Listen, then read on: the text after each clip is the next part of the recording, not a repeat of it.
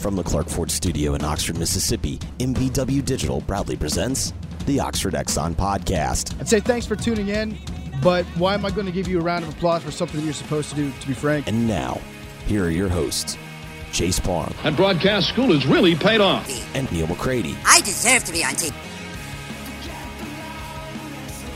Welcome into this Thursday morning edition of the Oxford Exxon Podcast. Chase Parham, Neal McCready, Clark Ford Studio. Today, Ole Miss for hopefully for at least until the season starts, so we're not having to deal with it. They have completed their coaching staff, it seems like, hiring a linebackers coach last night. Neal first mentioning him sometime yesterday afternoon, something like that, 2, 3 o'clock, somewhere in there. I think he's starting work, maybe even last night, getting into town. So Maurice Crum, he was at Western Kentucky. We'll talk about him a little bit. Baseball a day away, maybe some basketball stuff, some basketball games last night. A Matt Corral story that's on our board. Got some takes on that and more. So those things coming up on today's show. A show brought to you every single day by the Oxford Exxon, Highway 6 West in Oxford. Lunch specials, $5.69, 2 sides, bread, 32-ounce drinks. Remember, we talked about the Super Bowl, but ribs, chicken, a lot of different options there. Let them take care of your weekend. Maybe you got a party, maybe you got people coming over, maybe you just want to get some barbecue without having to cook it. Let the Oxford Exxon or all Blue Sky locations help you out with that. Again, coming to you from the Clark Ford Studio. We are. Clark Ford is in Amory, Mississippi, 662-257-1900. 662-257-1900. Call that number. Ask for a quote on the Ford product you're interested in. Corey will send you a quote within 15 minutes in business hours, right to the bottom line. No hassle, no haggle. You get your quote. The rest is completely up to you. You can shop that quote around, or you can do what I've done, what I recommend that you do. That's hop into a Clark Ford today. You'll love the product. You'll love the service. Corey wants to be your car guy. He wants to be a truck guy. He'll prove to you what that means when you make the call. 662-257-1900. Guest, join us on the Rafters Music and Food Hotline. We'll have a couple of guests for a show later today that we'll be telling you about. Rafters, great place to grab a burger, po' boy, appetizers, great beer selection, full bar, and more there at Rafters on the Square in Oxford, and also Rafters, New Albany. So, as you mentioned, stuff coming up on the podcast, including the debut episode of the Peyton Chatinier Show, that coming up on MPW Digital, being the YouTube feed. You can search Rebel Grove, get that. If you just hit the bell, we would always appreciate the bell. The bell typically works, and that will take you right to it, and they'll give you a notification when it pops up. So, just a little heads up there. The bell does usually work. It's like 95%. I mean, there's a day occasionally, but for the most part, the bell's good. So subscribe, like, hit the bell, all those different things. I mean, we never, ever tell you guys to, rate and review the podcast or whatever at this point. At this point, you either do or you don't. I don't really care. It doesn't do much for us. A lot of people really, kind of get off on that and like it, but it doesn't. I don't care what you do with that. I did not, to answer someone in the thread, Ryan Marshall wants to know if I tweeted it. I did not tweet it. You did not tweet it? I did not tweet it. I had heard earlier in the day that a coach had been hired. Okay. I didn't know a name. And I was in the gym with Carson, my son, at about 3:50, and I heard a name. And I ran that name by a couple people, and their answers were fishy. And so I just posted on the board that I tried to water it down. And I think that's just the old school journalist in me. I probably could have just gone with it. Sure. Because these days you can just go with it and be wrong. And it doesn't really matter. And no one cares. No. Because, fans who like you don't care. Yeah. So if you're just doing anything, coaching, recruiting, anything, you can just throw it out there, and then if it doesn't come to fruition, you can go, well, it changed. And most of the people go, well, I like you, you're one of us, that's cool. I don't know how to go there. I don't know how to get there. So I just said this is a name that I've heard, and then he's hired an hour later, and then it happened. Yeah, because it's not official until Matt Zenit says it's official, and so I just came back and was like, yeah, it's done. And he got here last night, and people are still playing the I can't comment officially game. I mean, it's fine. It's done. He's on the staff. Okay. So, but I didn't tweet it, and I don't know that I don't tweet much anymore. I tweet once every 2 days now. Okay. I pretty much don't tweet, but it doesn't matter. Getting the whole credit thing, it just doesn't It probably should matter to me more than it does, but it doesn't. Not paying you. It's not, and no. So, Crum been at 2 stops as far as an on-the-field assistant. He had a really good career at Notre Dame as a player, and then his on-the-field, he was at Kansas for a little while. Was that under Weiss? Was that the connection there? I don't know. It was kind of in that same time frame, so my hunch is that it was under Weiss. My guess is yes. So he was the linebackers coach at Indiana State, or maybe the cornerbacks coach in Indiana State in 2016. And then he's been at Western Kentucky since 2017. He was the co-DC in 2020, the DC by himself in 2021 for the Hilltoppers. So that is what Ole Miss is getting. They hired him. They had Jeremy Springer in as special teams coordinator in the last few days. So as of now, that is the staff is done and probably will be now until who knows, but will be until the fall. Yes. Also yesterday, Ole Miss adding Seth Doege, former Texas Tech quarterback, USC analyst, as an analyst here. Neal believes it could help with the special team situation should they go that route. Yes. You believe that to be accurate? I do believe there's... You very strongly believe that to be accurate? I just believe there's some accuracy there. Okay. I need to tweet it, I suppose. You should. Hey, Seth Doege's really going to help with so. Just, no. I did do the work because I had no idea how to pronounce that dude's name this morning, and I went and found YouTube videos to make sure I pronounced it right because I really thought it was Dodge when I woke up this morning. I thought it was Seth Dodge when I woke up, and I went, "Hey, you know what? For some reason, let's just check this just in case." For some reason, that name had stuck in the back of my mind somewhere, and I knew it was Doege. Okay, somehow. Well, you and Texas Tech quarterbacks, DJ Simmons, Graham Harrell. We're all close. Had you told the fan base, hey, Kiffin's going to hire a former Texas Tech quarterback like 4 months ago, they thought Graham Harrell is the OC. Oh, they would have thought that for sure. That thing is done. Where did Harrell end up? West Virginia? That was the school on top of my head, but I was a little scared of being wrong right there. He kind of had a weird year, Harrell did. He went from being like the hottest... Oh, he was the dude there hottest for a minute. Name to, that air raid thingy. People questioning, can you win big-time football running the air raid? That air raid, That air raid. Yeah. Jeffrey Parrott asking if I have an issue with Carmichael as the OC with the Saints. Nah, I thought that was going to happen. I fully expected that to be the case. Kyle Wilson, thank you for the super chat. He says, what do you think about the city of Tuscaloosa versus UA, meaning the University of Alabama, obviously, on alcohol sales? It's a nasty debate here. I have not really kept up with it. Yeah, what's the deal? But, so Alabama is announcing that they're going to sell beer, and, Oh, they didn't last year, did they? No.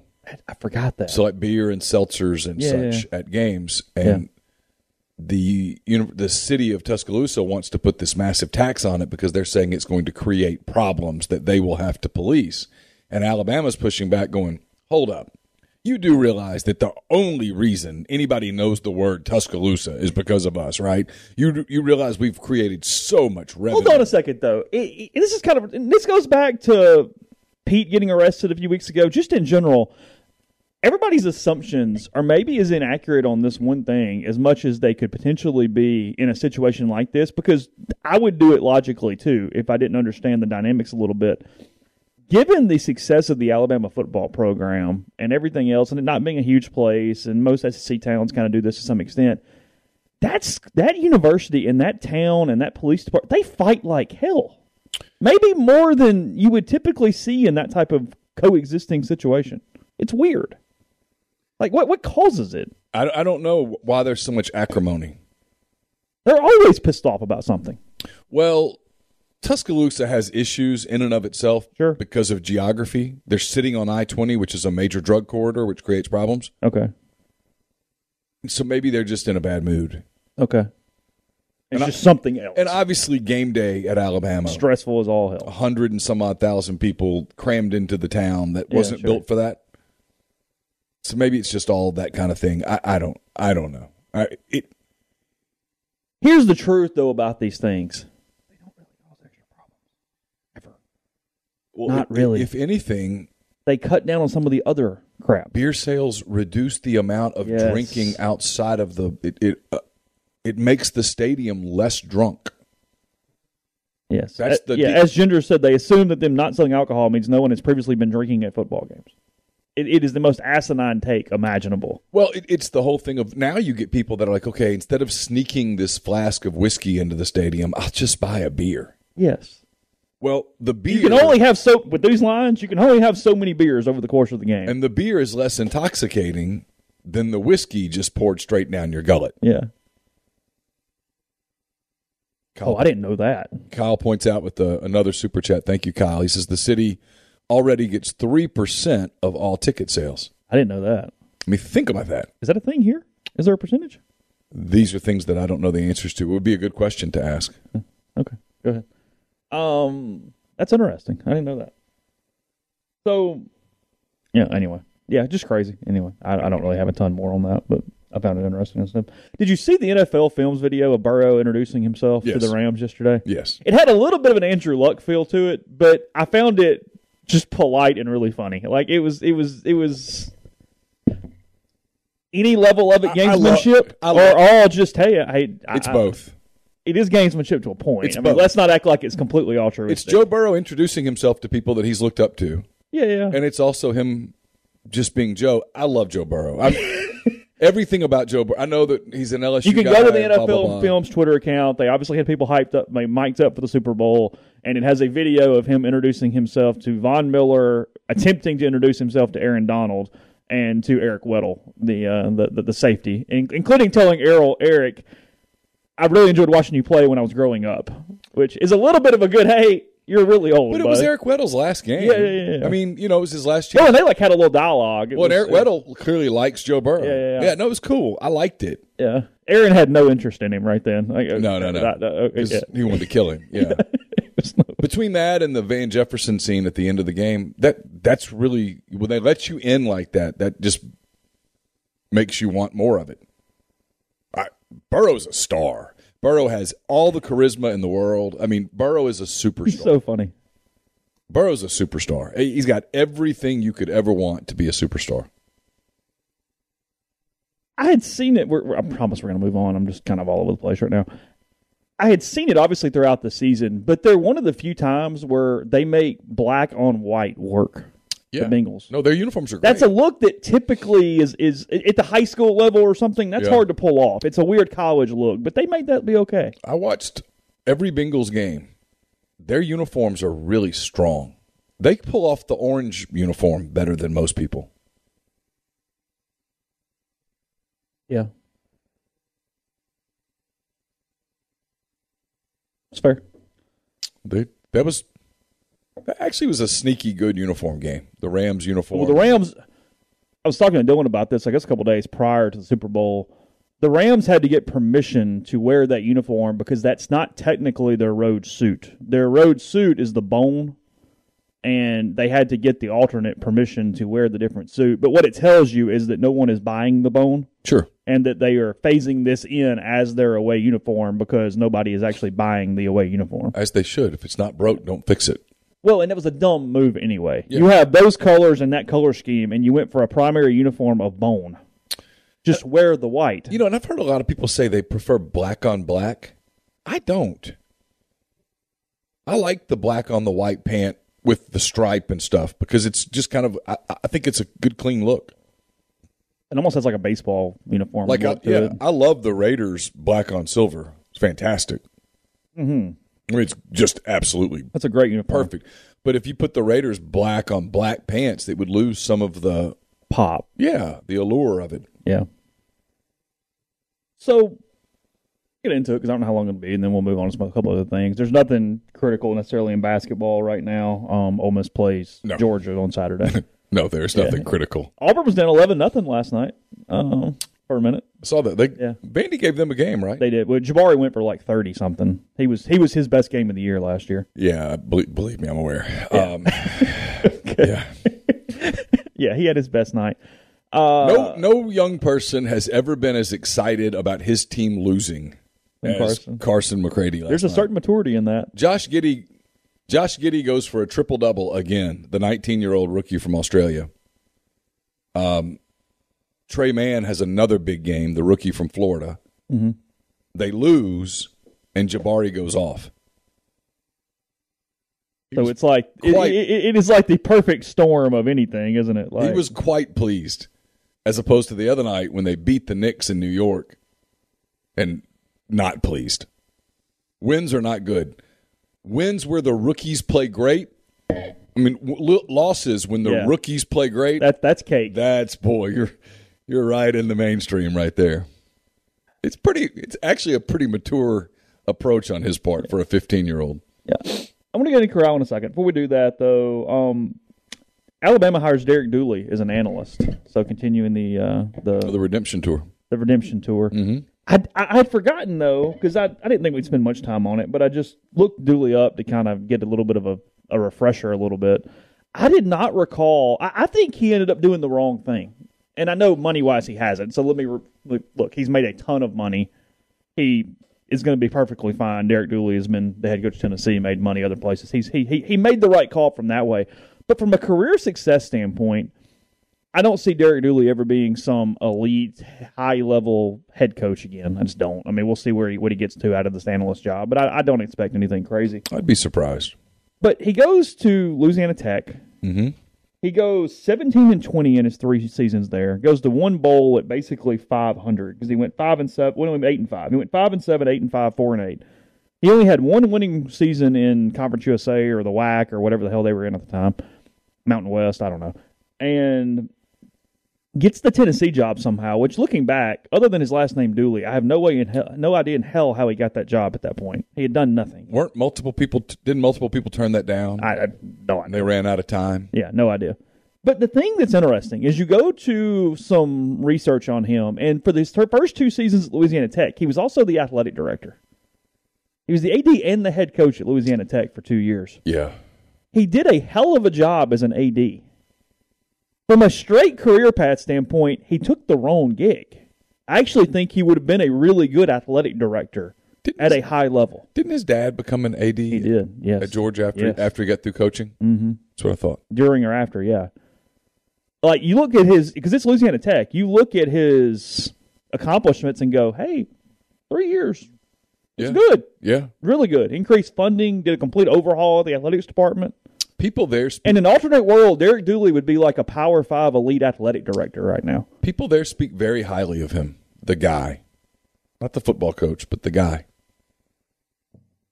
It's interesting. I mean, look, connections, that stuff. He can't hurt himself by working for Saban. Well, no. Make a little money.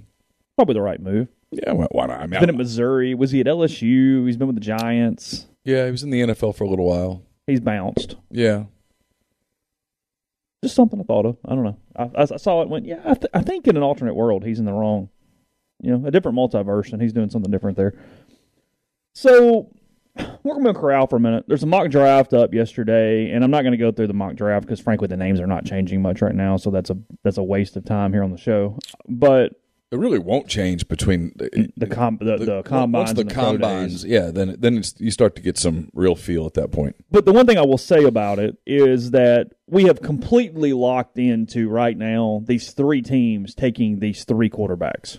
That is what's become almost unanimous across the different mock drafts. Saints, Steelers, and Redskins. Yeah, almost exclusively. They're taking Corral, Willis, and Pickett in some order at that point. Okay. Even to the point that Todd McShay is hearing there's a very good possibility the Steelers trade up ahead of the Saints to try to get their second choice, even whatever Washington does there. So there's some talk about some movement in the middle of that first round to try to jockey for position among those 3 teams at this point. This mock draft has Corral going to the Saints. It has Malik Willis going to the Steelers. And it has Pickett going to the Commanders at this point. So it took a second. I meant Commanders. It took a second. So you did it that time. You said Redskins, didn't you? I did. Did you? I did it intentionally. Oh, did you? See, I don't do it intentionally. I screw it up every time. I cannot. It will not go into my brain. It's like the Cleveland Indians. Well, that's going to take like 5 years. Well, changing to the Guardians precisely what does that do for the pursuit of world peace? I mean, help. The Cleveland Guardians and the Washington Commanders, I swear it is teams that were in like that movie, The Replacements. Like it is the most like fictional TV made up team names of all time. I can't. What do you think they did with like all the chairs and stuff that said Indians, like in the clubhouse and stuff? Like give them away, they sell them, they auction them off. What do you do with that kind of stuff? I guess you recover them. I guess you probably don't want them out there because they're so offensive, right? So you would destroy them? Well, you would have to do something because the name offended people to the point that it was hurtful. Yeah. Right? Sure. We don't want to and we don't want to inflict pain, emotional pain. So Eric Edholm, Yahoo Sports, covers the draft. As I said yesterday, he was the first ever Oxford Exxon Podcast guest a decade ago. He did not remember that. He and I responded back and forth on Twitter for a minute last night. Eric's done a few podcasts and radio hits.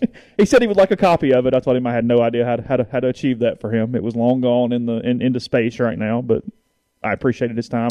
I told him that he was in good company because he was the first guest, and our second guest was a professional bull rider who had tried to ride Bushwhacker, that bull that nobody ever rode in the PBR for like 5 years or something. Things that I do not remember. You don't remember that? The guy's last name was Robison, like Robison, the cowboy. Right. I don't remember his first name. His number's probably in my damn phone. Probably is. But, yeah, so it was Edholm, and then the dude who tried to ride Bushwhacker was what we were doing at that point. The PBR was coming to Tupelo, and I guess Bushwhacker was coming with it. Edholm used to come on my radio show in Mobile. That's how far back I go with him. I mean, he used to come on all the time. Mm-hmm. So he publishes a story on Matt Corral last night. Matt diving into some depression, his issue with Tristan Gretzky, Wayne Gretzky's son at Oaks Christian prior to transferring to Long Beach Poly, stuff as far as what he went through inside the program, earning trust of players, teammates. There's a lot of stuff in there. It was a well-done story. Matt opened up a pretty good bit to Eric in that story, to the point that I wasn't even 100% sure. I kind of wanted to steal it and load it into our system, but I don't know if we still can do that with Yahoo stuff or not. We used to could, but I didn't know. I think we still can. I think we still can. I started to do it, and I wasn't 100% sure. Yahoo is still technically our parent company. They are cutting your checks. They are. So thank God, and I appreciate that, yes. Yahoo. Thank you. Yes. So move on. I am appreciative of Yahoo. No. You're. I was about to say something. No, you don't want me to say it. Okay. Which says something if I'm telling you that you do not want me to speak the sentence that was coming out of my mouth. So anyway. I have no idea. You'll have to tell me later. No, I'll tell you later. Okay. Yeah. It was an unfair thing to some people if I'd said it. So the story comes out last night. Obviously, people enjoyed it. Well, that's never stopped us before. Well, that's a good point. There's a lot of stuff in there. And I know where you're going, so I'll set you up and let you go there. You and I just very, very briefly discussed this prior to hitting the record button. But the synopsis of it is that it is an indictment and a frustration when he was here for this long, and that is where that story gets published yesterday. Yeah, it's a great story. Eric is a terrific reporter. It speaks volumes for his talent that I presume Eric and Matt did not know each other prior to that conversation, that Eric was able to get that level of information out of him, an intimate level of information out of Matt. So first of all, it speaks volumes to his talent. I think it's important to put that out before I say the other. Yeah, sure. He's a gifted reporter, always has been. He's covered the NFL for a long time, knows a lot of people, etc. He's done a great job. I'm a big fan of Edholm. In fact, when Edholm comes out with NFL draft stuff, I look at it and go, okay, that's probably right. Mm-hmm. Sure. Like, stuff might change, but if he tells me, hey, the Bills are probably are really looking strongly at player X, I'm like, hey, the Bills are looking strongly at player X. Because his source in that is someone in the Bills organization. Sure. But it is an indictment on our beat. It is. That we were around this kid for 4 years and never got anything close to that. Even though I think we all knew there'd been this transformation on Matt Corral, and at least I suspected, I'm sure others did too, because I'm not the only person that has a working brain, hey, something probably happened. was probably a moment or something happened here beyond football. Yeah. I woke up one day and I'm motivated. Yeah. Things. Matt was too different of a person to go, oh, it's just Lane Kiffin. I mean, come on. Nothing against Lane Kiffin. Nothing against Jeff Lebby, but give me a break.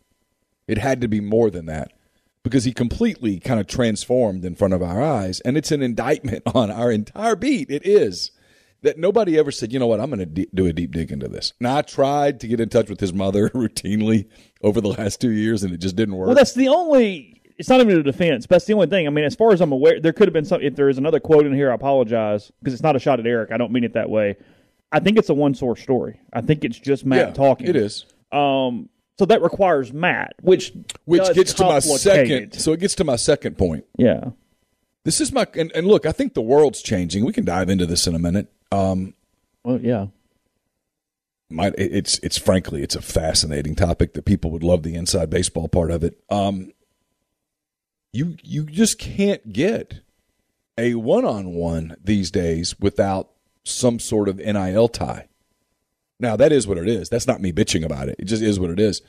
And Matt's NIL price was exorbitant. And but nobody ever got that story here, and it's an indictment on us, and it's also, frankly, this is my criticism of Ole Miss here. This was a guy that you wanted to become a Heisman candidate, and you let a part of the story that would have gone national mainstream fast not get told during his senior year. Mm-hmm. Now, perhaps that's because Matt didn't want it told. Well, but he told it now. And is the reason because of draft? Let's get this out here. Let's go ahead and whatever before the interviews. Yeah. Let's go ahead and go. The agent goes, hey, look, you need to do this. Yeah, that is certainly possible, sure. Because Matt, frankly, didn't want local NILs. He set numbers that were so expensive that it didn't even make it willing to be asked. Well, and privately told people that was why he put that number out there. Yeah, everybody kind of made fun of the number, but the number was very real, as in, no, I'm not doing it. I don't want to sit And down. If somebody's willing to do that, well, then sure. Okay, right. Yeah. That was why Matt Corral had whatever that number was on that appearance fee thing. What was it? It was like $100,000. I don't know, but it was very high. Where you went, I laughed at it when he did it. I mean, I appreciated it at the time because it was so transparently. It was like wearing a T-shirt. I mean, if y'all are dumb enough, then okay. I mean, if you'll really do that, then sure. But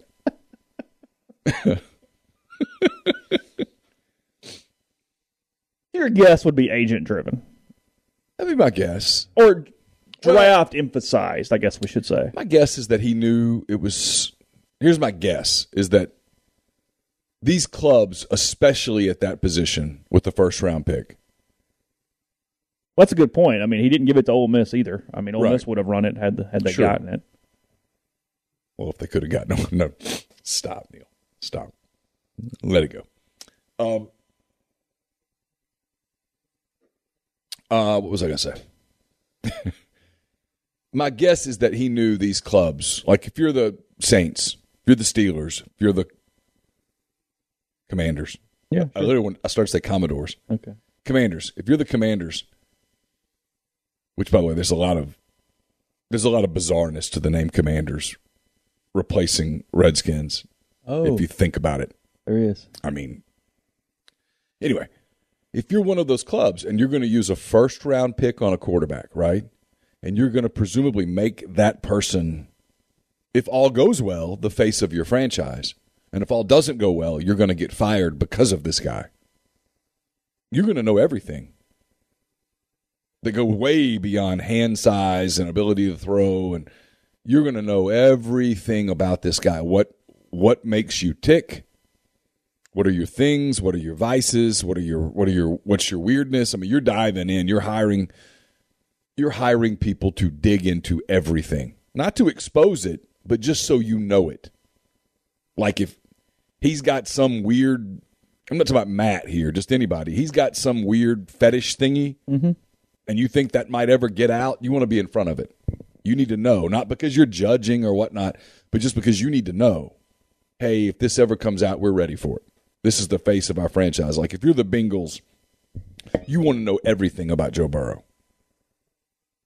Like, do you bite your fingernails? Seriously. Is that going to get into it quick and then you throw the ball? Well, not even that, but are you going to, were you doing it on TV where people start doing something? What are your things? What are your bad habits? You want to know everything. So if one of the things was, hey, I dealt with some pretty severe depression in college, got some help, whatever. Okay, cool. We need to know that, though. So, and if that's going to get out, like if a club's going to put something out in an attempt to hurt his stock so that they can get him later, and this is the NFL, there are no rules with the draft. Just need the dude. So if that's the case, you want to be ahead of it.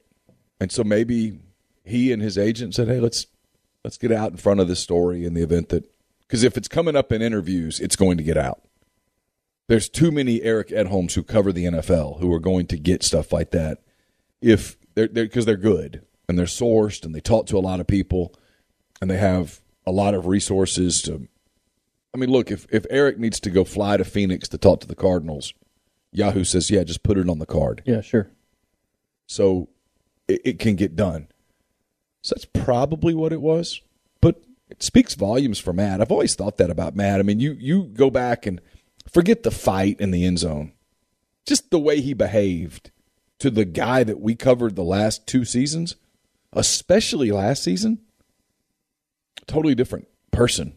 I mean, it was what you expect out of your kids, right? You expect when you send your kids off to college. Almost like kids grow up. You expect when you send your kids off to college that they're going to grow up. I mean, I'm watching it. I mean, my oldest child is a completely different girl than she was the day that we moved her into Reed Hall in, what was that, August of 19? Mm-hmm. I mean, she's a totally different person now. I mean, just changed because you've been on your own and you've been forced to deal with some things and grow up and all of that stuff. And so I'm sure that Matt's the same way, but I think it was kind of a profound deal for him to realize that he didn't really like it that much. And, if you've ever played football at any level, I don't care if it's middle school, there's one thing is true about, Jeffrey used to say this, and it's exactly right. No one has ever gone to football practice and said, this is the greatest thing ever. Friday night? Yeah, absolutely. Saturday afternoon? I can only imagine. Yeah, sure. But, like, Tuesday? Yeah, no. Nobody ever goes, man, Tuesday, football practice, man. Football practice. Yes, sir. You can have fun at baseball practice. You can have fun at basketball practice because you'll scrimmage. Football practice, drills, inside drills. Well, it shows you how screwed up is I was watching a Twitter conversation with Andy Staples today, and they're talking about Oklahoma, and Andy was like, no, Oklahoma's the reward. And I'm like, hold on. The reward in practice is to run full speed into one another. No. That's the reward. No. Like, so it tells you, like, it's a different level of, yeah, this sucks. Yeah. Because the sucky part is the sprints and the crawl and just the heat and the days and the damn constant of it. Yeah. I mean, Carson and I were guys on day one of fall camp are pumped up. Guys on, like, the first day of week 3 are going, oh, God. Yeah. There's a week left. Make it stop. Yeah. Are we ever going to get there? It's not like baseball. You take a little BP. You hang out in the outfield with your buddies. It might get cold. Yeah, whatever. But you're out there and you just, I was at baseball practice yesterday. They were not overstimulating anything. Like, it was just hanging out there, just chatting, playing a little grab ass with your buddies, whatever. Then you go hit. You work on your hitting for a few minutes. It's cool. Yeah, like Jacob Gonzalez had shorts on pretty much the whole time I was there. He didn't even have pants on. Yeah, he got his swings in. Didn't really matter. Took some ground balls. Mike wasn't yelling at him to put pants on. Nah, they've already worked on their coverages and stuff. The hay is in the proverbial barn. They probably have a hitting meeting yesterday or today where they'll talk about the pictures that they'll see. Yeah, Mike said today's video day. Yeah, they'll look at some stuff. It's just different. I'm not criticizing. This is not a criticism. It's just different sports.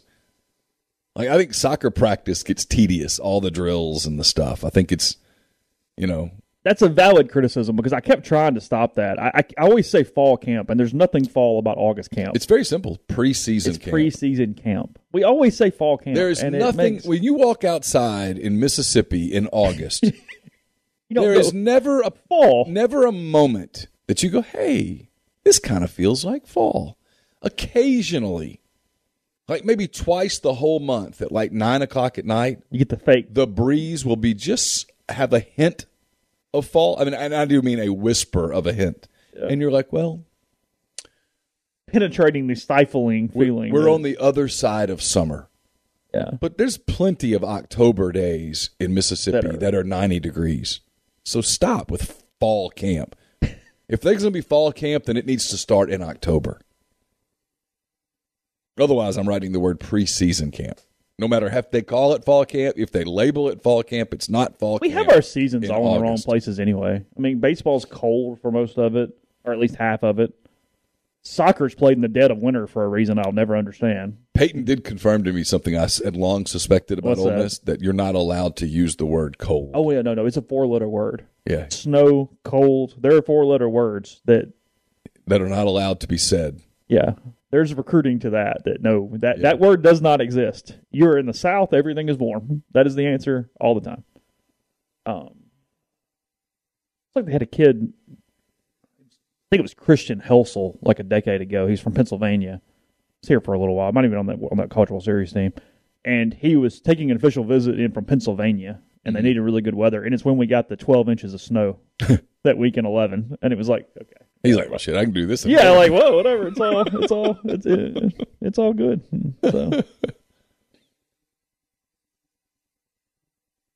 So what's this about the Big Ten? They working on a deal with NBC? Is that right?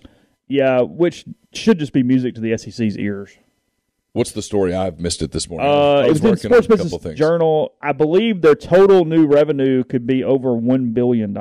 Oh, good for them. Yeah. Chase, this is inevitable. Yeah. I mean, I know I'm broken record at this point, so I will be brief. People keep saying, is it going to happen? Yes. When's I don't know when, but it's not if, it's when. The SEC and the Big Ten are going to swallow every relevant program. It's why if you're the ACC today, this arrogance of we'll wait till 2026 is really stupid. It's just stupid. You should get in now while you can, where it's harder for them to extricate you. Because the Big Ten and the SEC are going to make all of the money. All of the money. I mean, there's going to be like crumbs left over for other people. But if you picture a pizza or a pie or whatever, the SEC and the Big Ten are getting all the slices. I mean, there might be some of like the crust left over. Sure. Or, one of the teams might not like crust, and they leave the crust on the platter. That's all that's going to be left. And that's why and especially when the leagues, and I'm assuming the Big Ten, this is included in their contract. Maybe you're about to tell me. Yeah. But I'm assuming that the Big Ten's deal with NBC is we will agree. If we agree on who it is, we will agree to just bake a bigger pie. And I'm looking for that. I mean, that was in the SEC's deal, so there's no reason why that would not be in the Big Ten's deal. It said NBC Sports expected to make a major push. The Big Ten command fees of up to $1.1 billion annually on the open market, said sources.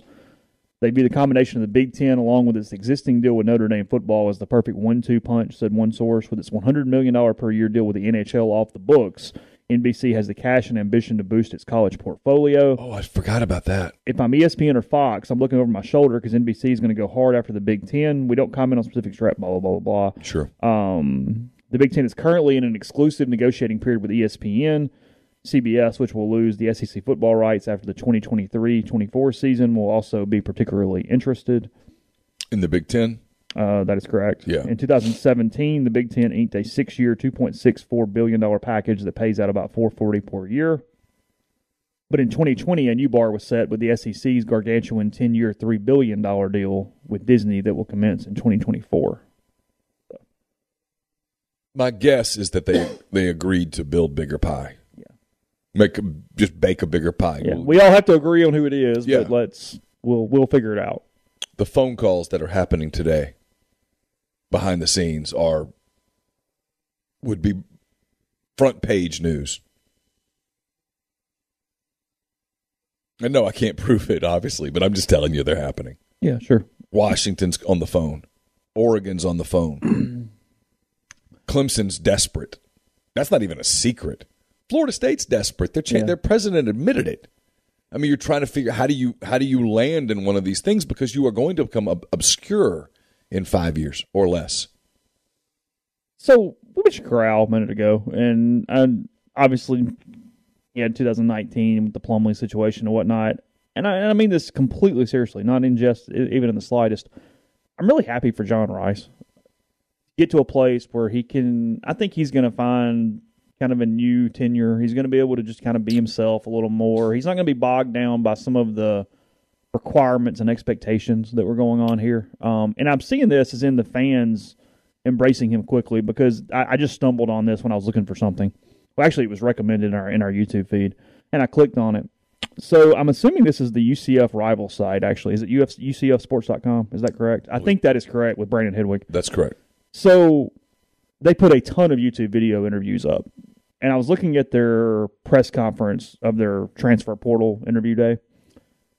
Gus Malzahn, 2.7 views.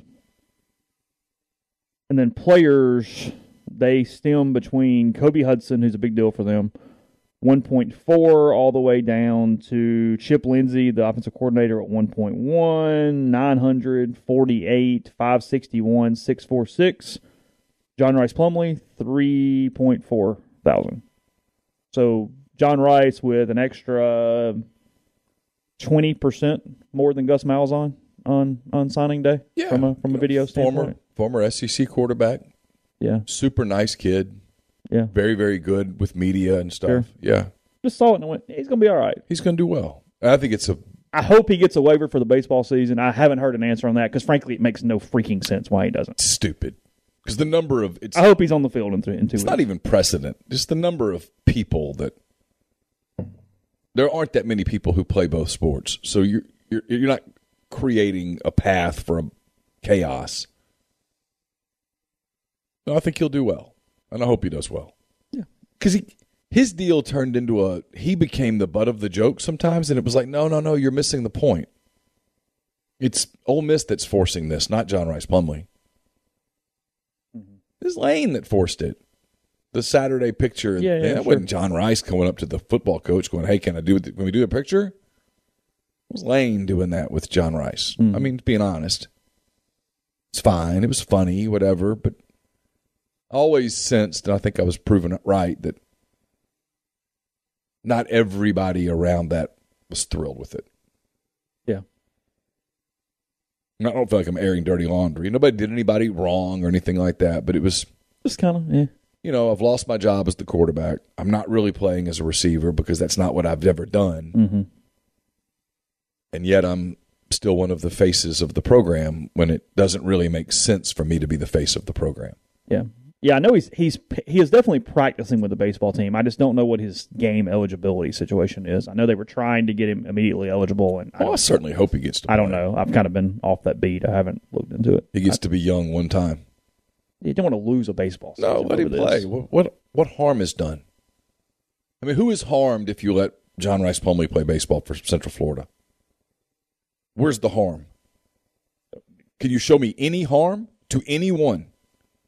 I mean, I guess whoever loses some at-bats. Yeah. But that person doesn't lose a scholarship. I mean, who loses? Nothing is harmed. He's not taking a scholarship because he's on football scholarship. So he's not taking from the 11.7. No, there is no harm. This is what drives me crazy about the NCAA. They claim to be all in for the student athlete, and then in a situation like this, they show that they're not. Well, there's a bylaw. Just, stamp it. Yeah. If he's out running around in left field or center field for UCF, no one is harmed anywhere. And he, the student athlete, is aided because he gets to do something he loves to do. And that's what we're told that's what this is all about.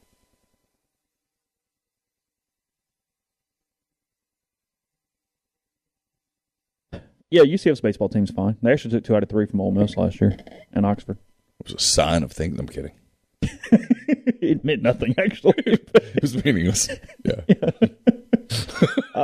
They will play again in Orlando in 2 or 3 weeks. Yeah. Yeah. Or 2 weeks. So it's Charleston Southern this weekend. VCU next weekend. Arkansas State on Tuesday. Correct, yes. Then VCU next weekend. Then UCF on the road. Then UCF and on then the road. Oral Roberts back here. And then after that, league play. Ole Miss opens with Auburn on the road. At Auburn. Gotcha. The first half of the schedule is, I was talking to Nick Suss when we were walking out of the stadium yesterday, and he called it a 2-decade type favorable schedule. And it is. Ole Miss, you can get lucky with your East teams. And look, it's on paper. Maybe somebody surprises or whatever. But between the non-con being pretty soft comparatively, and not just the teams you played, but kind of the order you do them, because they get Alabama, Auburn, and Kentucky in like the first 4 weekends of league play. You really have a chance to build a resume early. There's pressure to build that resume. Well, there is. No, you drop a couple of them and you go, hey, look, that's a problem because I got State and I got Arkansas and I got some of this stuff coming. But the schedule, you have the second half of the season where you could play really well and still lose games. Yeah, it's an incredibly manageable schedule. And what the NCAA selection committee has shown you is that league wins kind of will trump everything. If you put the really big SEC win number, they'll reward you for that 90% of the time. And they don't necessarily, Resume 99 goes, so all of our non-con weekend series are NCAA teams. Well, VCU had like a 30 RPI last year. I don't know what would be back. I know nothing about Oral Roberts. Sorry. I got nothing. You all right? Yeah, nothing. Okay. My knowledge stops somewhere. Is that Tulsa? Yes, I think that is correct. I knew it was Oklahoma. I don't know where, though. So, Mark McMillan, the head coach at Charleston Southern, was the Ole Miss assistant for 7 years here, played at Ole Miss. I think he might have been on that 95 team. He has gone into Mississippi hard. 2 of their weekend starters, at least some ties, including their Saturday starter. I think he's going to throw on Saturday. Caleb Hill, a left-hander that signed with Ole Miss out of high school, was here as a freshman. I really liked him. I thought he was incredibly good his first fall. I thought there was a big ceiling there with him. So that'll be a little interesting. So that's got internet meltdown. Yeah, when I saw the rotation, I went, oh shit, okay, yeah, I know. Oh god. So I know he's one day this weekend, and then one day this weekend is a kid from Lewisburg High School that was at State and then transferred to Charleston Southern. Lewisburg up. Yeah. So I don't know his name. Big ass school. In the middle of nowhere, apparently. Just like in farmland. It was like, hey, let's build a school. And then neighborhoods built up around. It's crazy. Anyway. I was told yesterday there's been a big push to get to 7A in Mississippi. That is true. Yeah, is it? Okay. Yeah. Because there was talk about Oxford going 7A. Yeah, some of the smaller 6A schools annoyed because they're competing against schools that have 1,000 more students than they do. Yes. Yeah. It's an issue. Yeah. Well, yeah, duh. You see it on the fields. Yeah. The example I was told yesterday was Grenada was like, hey, look, this is ridiculous. Yeah, because Grenada has a hard time competing with Oxford. Mm-hmm. And then when Oxford goes and plays Madison Central or Tupelo, I guess they've done pretty well. Tupelo but Tupelo is the largest school in the state, right? It's big. I don't know if it's the largest or not, but it's big. I wrote this yesterday. I'll have some content coming like in the next couple of hours and then stuff leading up to opening day tomorrow. But pitch counts, McDaniel, Diamond, both in a perfect world. Now, look, you're not going to leave them out there and whatever, but 90 max-ish. Mike said it's not a completely firm pitch count, but that somewhere around 90. He's like, look, if it goes to 92, I'm not going to lose my sleep over it. Said Gaddis will be somewhere around 75. He missed a week back during the spring. He missed a couple weeks ago with some kind of lingering thing. He's fine, so he'll be 75 pitches-ish, something like that. Jacob Gonzalez did get his blonde dye job yesterday. He got that done at the Parlor on Jackson Avenue. I really want the inside thought there. You have video? I do not have video. Okay. I was just told that is where it got done. I'll take his word for it. Wasted opportunity. Could have put it on YouTube. You could have done it at the blow dry bar. They closed, actually, right? Or the building is for sale. Oh, that's right. I saw that. We saw that on the message board. I saw that. Yeah, I haven't checked to see kind of what's going on. But we could have bought it and then done it there. Could have turned it in the studio. I have a feeling that real estate would be a little more expensive than we need for a studio. So. Just got a hunch. Yeah, I thought Tupelo was the largest. I thought that was right. So that's a big school. Yeah, Tupelo is like a college campus. Yeah. Oxford's becoming that. Yeah. They, but anyway, they're healthy. Charleston Southern tomorrow. I mean, it's a series, obviously. They have barely anyone back offensively. It's a lot of new dudes. I love this question every time, and it's not making fun of other media members because they're new. They don't realize this. But Mike doesn't look at anything until like the day or day before a game on an opponent. Like he's not going to have any idea. And the guy's like, hey, Coach, what do you really like? Break down Charleston Southern. He goes, I haven't looked at it. No idea. He's like, I know a couple of their pitchers because whatever, but he's like, I got nothing. These early series aren't. Well, that's what he said. He goes, frankly, it's about us. He goes, It's not about them. He goes, it should always be about us, but it's definitely about us right now. He goes, it's not about that. I mean, he's going to know the Mississippi State starter because he's seen him before. He's going to know the kids at LSU and Arkansas and stuff like that, but come on. Look, the truth is, you want to win these series, and you need to win these series, but SEC teams, their fate is determined by what they do in those 30 games. The other stuff factors in. But if you play well, you're going to win. Yes. I mean, the other stuff factors in, but what you do in those 30 games is the meat of your resume. There is a hellaciously large talent gap between Ole Miss and Charleston Southern tomorrow. Yes. So if Ole Miss just plays well, you win the game. You move on. Yeah. And he's more worried about where Derek locates and his velocity and him than, oh, God, what's that guy going to do with the outside pit? Just like Mark's not obsessed with winning these games. He wants to see his kids compete. Gives them gives them a day, an opportunity. Because I asked Mike that. I said, hey, you play a lot of former assistants. And he was kind of like, he's like, I know it's your storyline. I'm not really being a jerk. He goes, I know the guy, and we said we'd play. Like, there's no extra element to it. Right, if you're Mark, if you're trying to recruit Mississippi, we'll get you some home games. Yeah, we'll show you that. You try to play Memphis and State and Ole Miss. Where mom and dad and grandma and everybody can come to the game. It works out for everybody. Sure. Ole Miss has got to play somebody, so play them. Oxford's the 15th biggest school. So they're right in the – well, and in that rule, they would go to 7A. Really? Because I think they were trying to put 24 in 7A and 24 in 6A and make it more regional. I think that was the way they were trying to do it. Kind of last thing here. So I'll be traveling to Memphis a lot. That's what you're saying. Yeah. Jay Billis, I guess it was Jay Billis, maybe not. Yeah, it's Jay Billis. He says there are 8 teams who can win the NCAA National Championship in basketball this year. Okay. I thought that was interesting. Auburn, Kentucky. Yeah, hold on. Tennessee. Let me make sure this is the list. Gonzaga. Hold on. Duke. I don't want to. He's got everybody ranked, but I want to make sure I have the correct guessing. Ranking. Yeah, I know. Maybe Purdue. Providence. He's talking about foul calls. I don't really know what that's about. His top 8 are Gonzaga, Auburn, Kentucky, Arizona. Oh, yeah, Arizona's good. Purdue. Yeah. Baylor. Nah. Duke, and UCLA. Okay. He has Kansas at 9. I like both Kansas and Providence better than I like UCLA. He has Providence 13. Yeah. Has Illinois 12, Houston 11, Villanova 10. Yeah, I don't like Houston. Villanova's Has Tennessee 14. Good. Yeah, Tennessee's coming, though. Tech 15, Ohio State 16. Where's he got? Arkansas and Alabama. Curious. Yeah, I'm scrolling. Murray State 23. Huh. Wyoming 24. LSU 25. Yeah, they're talented. The Tigers have lost 6 of 10, but remain the best defensive team in the SEC. They're number 1 nationally in adjusted defensive efficiency, but labors to score. 5-4 versus Quad 1 teams, 5-2 against Quad 2. They can defend with the very best, but defense alone never wins championships. In the end, the offense will determine the ending for this team. Score efficiently, and they can beat anyone. Alabama 28. Mm-hmm. Arkansas at 30. Mm-hmm. UAB at 33. Andy's got a good team. You allowed to say that out loud? The Blazers look like they will be in the NCAA at-large discussion, and rightly so. But Andy Kennedy's team must play better away from Birmingham. Recent losses at Marshall and Old Dominion are not helping the case. Right. What is helping the case is the play of Jordan Walker, the former Seton Hall and Tulane guard who erupted for 42 against Middle Tennessee. He would be fun to watch in the NCAA tournament, but UAB needs to get there first. Yeah, I think they need to win their conference tournament. I think that would help a lot. Oh, get them in. Get them in. True. And then they have the kind of team that could win a game. Memphis at 45.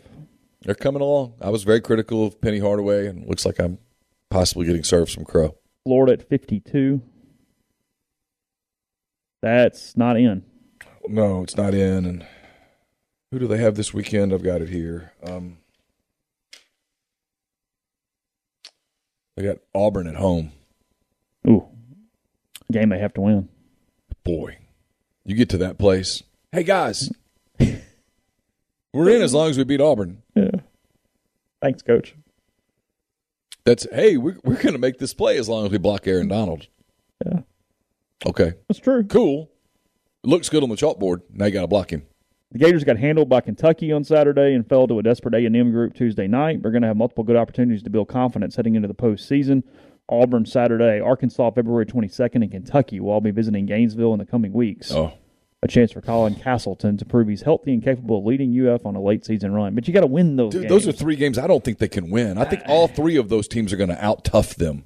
Oh, and they're going to be so down on guard play compared to those 3 teams. Yeah, I mean, Arkansas's got good guard play. Auburn's got really good guard play when they play right, and apparently they did last night because Jabari got shots. Yeah.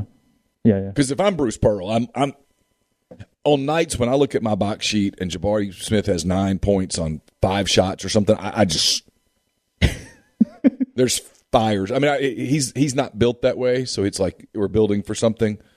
But holy God. The paint would come off the locker room walls. You don't have that type of talent in your program routinely. Just quickly, Alabama knocked off State last night 80-75. Bulldogs really blew an opportunity in Tuscaloosa last night. Nate Oates got thrown out. Did he? Yeah, 2 techs. LSU beat the hell out of Georgia. 84-65 in Baton Rouge last night. LSU's figured it out. Georgia's now 1-12 in the SEC heading into Saturday. And then 94-80 was the final, Auburn-Vanderbilt. Vanderbilt was only down 4 at the break, and then Auburn outscores them by 10 in the second half last night. Jerry's done a nice job. They're not bad. Vanderbilt's not a good team, but they're not a bad team. They're okay. He's done a nice job. He really has. Pippen went for 29 last night. And he's a very good player. Turns out genetics matter. Jabari Smith, 10 of 16, 7 of 10 from 3, and went for 31 last night. 7 of 10 from 3. Yes. Oh, I love his game. Yeah, 10 of 16. As people do this thing, Smith and Kessler went for 31 and 22 last night. People do this thing about the draft, and they talk about Chet Holmgren, who's a very good player at Gonzaga. So thin that it would scare the hell out of me. And they talk about Paolo Banchero at Duke, who I like as a good 4, but I've never watched Paolo Banchero and thought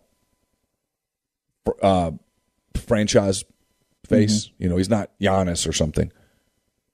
I love the kid Ivy at Purdue. He can light you up, but he's a 6'4" guard, so he's a guard. Jabari Smith. If you told me one becomes a generational superstar, it's him. Has to be him. Virginia at 56. Been a weird year for Tony Bennett. State at 57. And that is it from an SEC standpoint. He just ranked the 68 best teams in the country. Yeah, A&M's off that list. Yeah. So there's that. A&M will look back on that 3-game stretch against Kentucky, Arkansas, and I can't remember who else, where they let really close games get away and go, that's where we lost our season. Mm-hmm. So, all right. We will have a show to you here in a little while. I don't know exactly what time it will be, but it will not be late. Yeah, we're not doing a live show tonight. He's got something going on. I've got something going on. But we are going to give you a show. We'll put it in YouTube. We'll put it in podcast form. You're talking. Talking to Carl? Yeah, I'm talking to Carl Lafferty in like 25 minutes. So he's going to talk to Carl Lafferty. I'm going to talk to Chris Lee of Southeastern 14. We're going to dive into we've done a lot of Ole Miss baseball.